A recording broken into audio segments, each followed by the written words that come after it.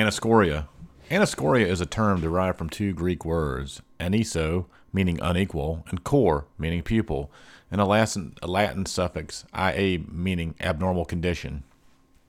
Anisocoria is characterized by a difference in pupil sizes. This phenomenon results due to disturbances in the afferent pathway dynamics. It can be physiological as well as pathological, occurring in numerous cases ranging from benign to life-threatening.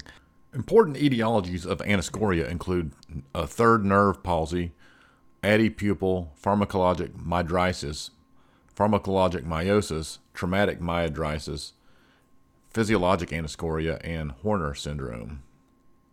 The prevalence of physiologic anisocoria is generally considered to be around 10 to 20%, which does not seem to differ greatly around the world. Physiologic anisocoria does not seem to have a sex predilection nor occurs at a specific age.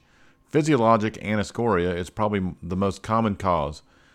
The prevalence of other causes of anisocoria is associated with the prevalence of the underlying condition. Pathophysiology. Distinct pathways control meiosis and myadriasis, dilation of the pupil.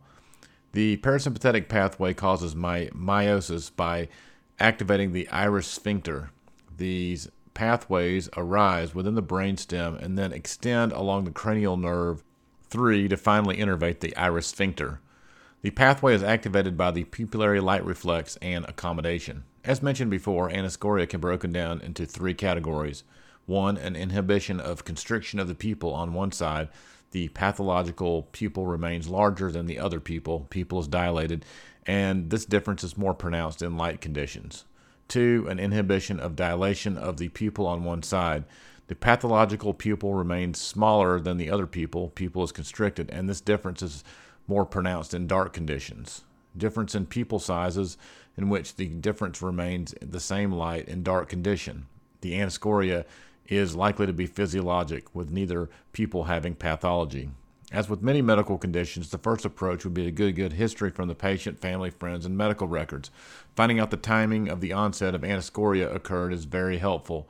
A long-standing anisocoria is much less likely to present a dangerous medical condition. Looking at old pictures of a patient can help show that the anisocoria may be chronic. Next, a thorough history of the patient's medications the patient takes needs to be made, especially eye drops that have been put in the patient's eye.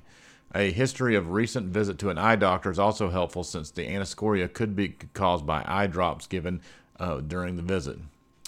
Once a thorough history has been taken, the abnormal pupil needs to be identified. To do this, both pupil sizes should be measured with room lights on brightly and then again with the room lights dim. Having the room lights completely off may not be practical, since the pupils need to be visible for measurement. To measure a pupil, a small ruler may be used. There also may be cards that have pupil sizes on them for comparison. While measuring the pupils, the patient should focus on a distant object. This is to avoid meiosis, pupillary constriction, while the patient is accommodating at a near target. After the pupils have been measured, the practitioner should identify whether the anisocoria is greater in light or in darker conditions. Anisocoria greater in the light indicates the large pupil is the abnormal pupil due to poor pupillary constriction. Anisocoria greater in dark indicates that the small pupil to be abnormal due to poor pupillary dilation. A small amount of anisocoria that is equal in both light and dark conditions most likely represents a physiologic anisocoria. Other important aspects of the patient include assessing visual acuity at both distance and near. Worse, near visual acuity in the eye with a larger pupil is likely to indicate pharmacologic dilation with a cycloplegic medication. The swinging flashlight test should be performed to assess a relative afferent pupillary defect.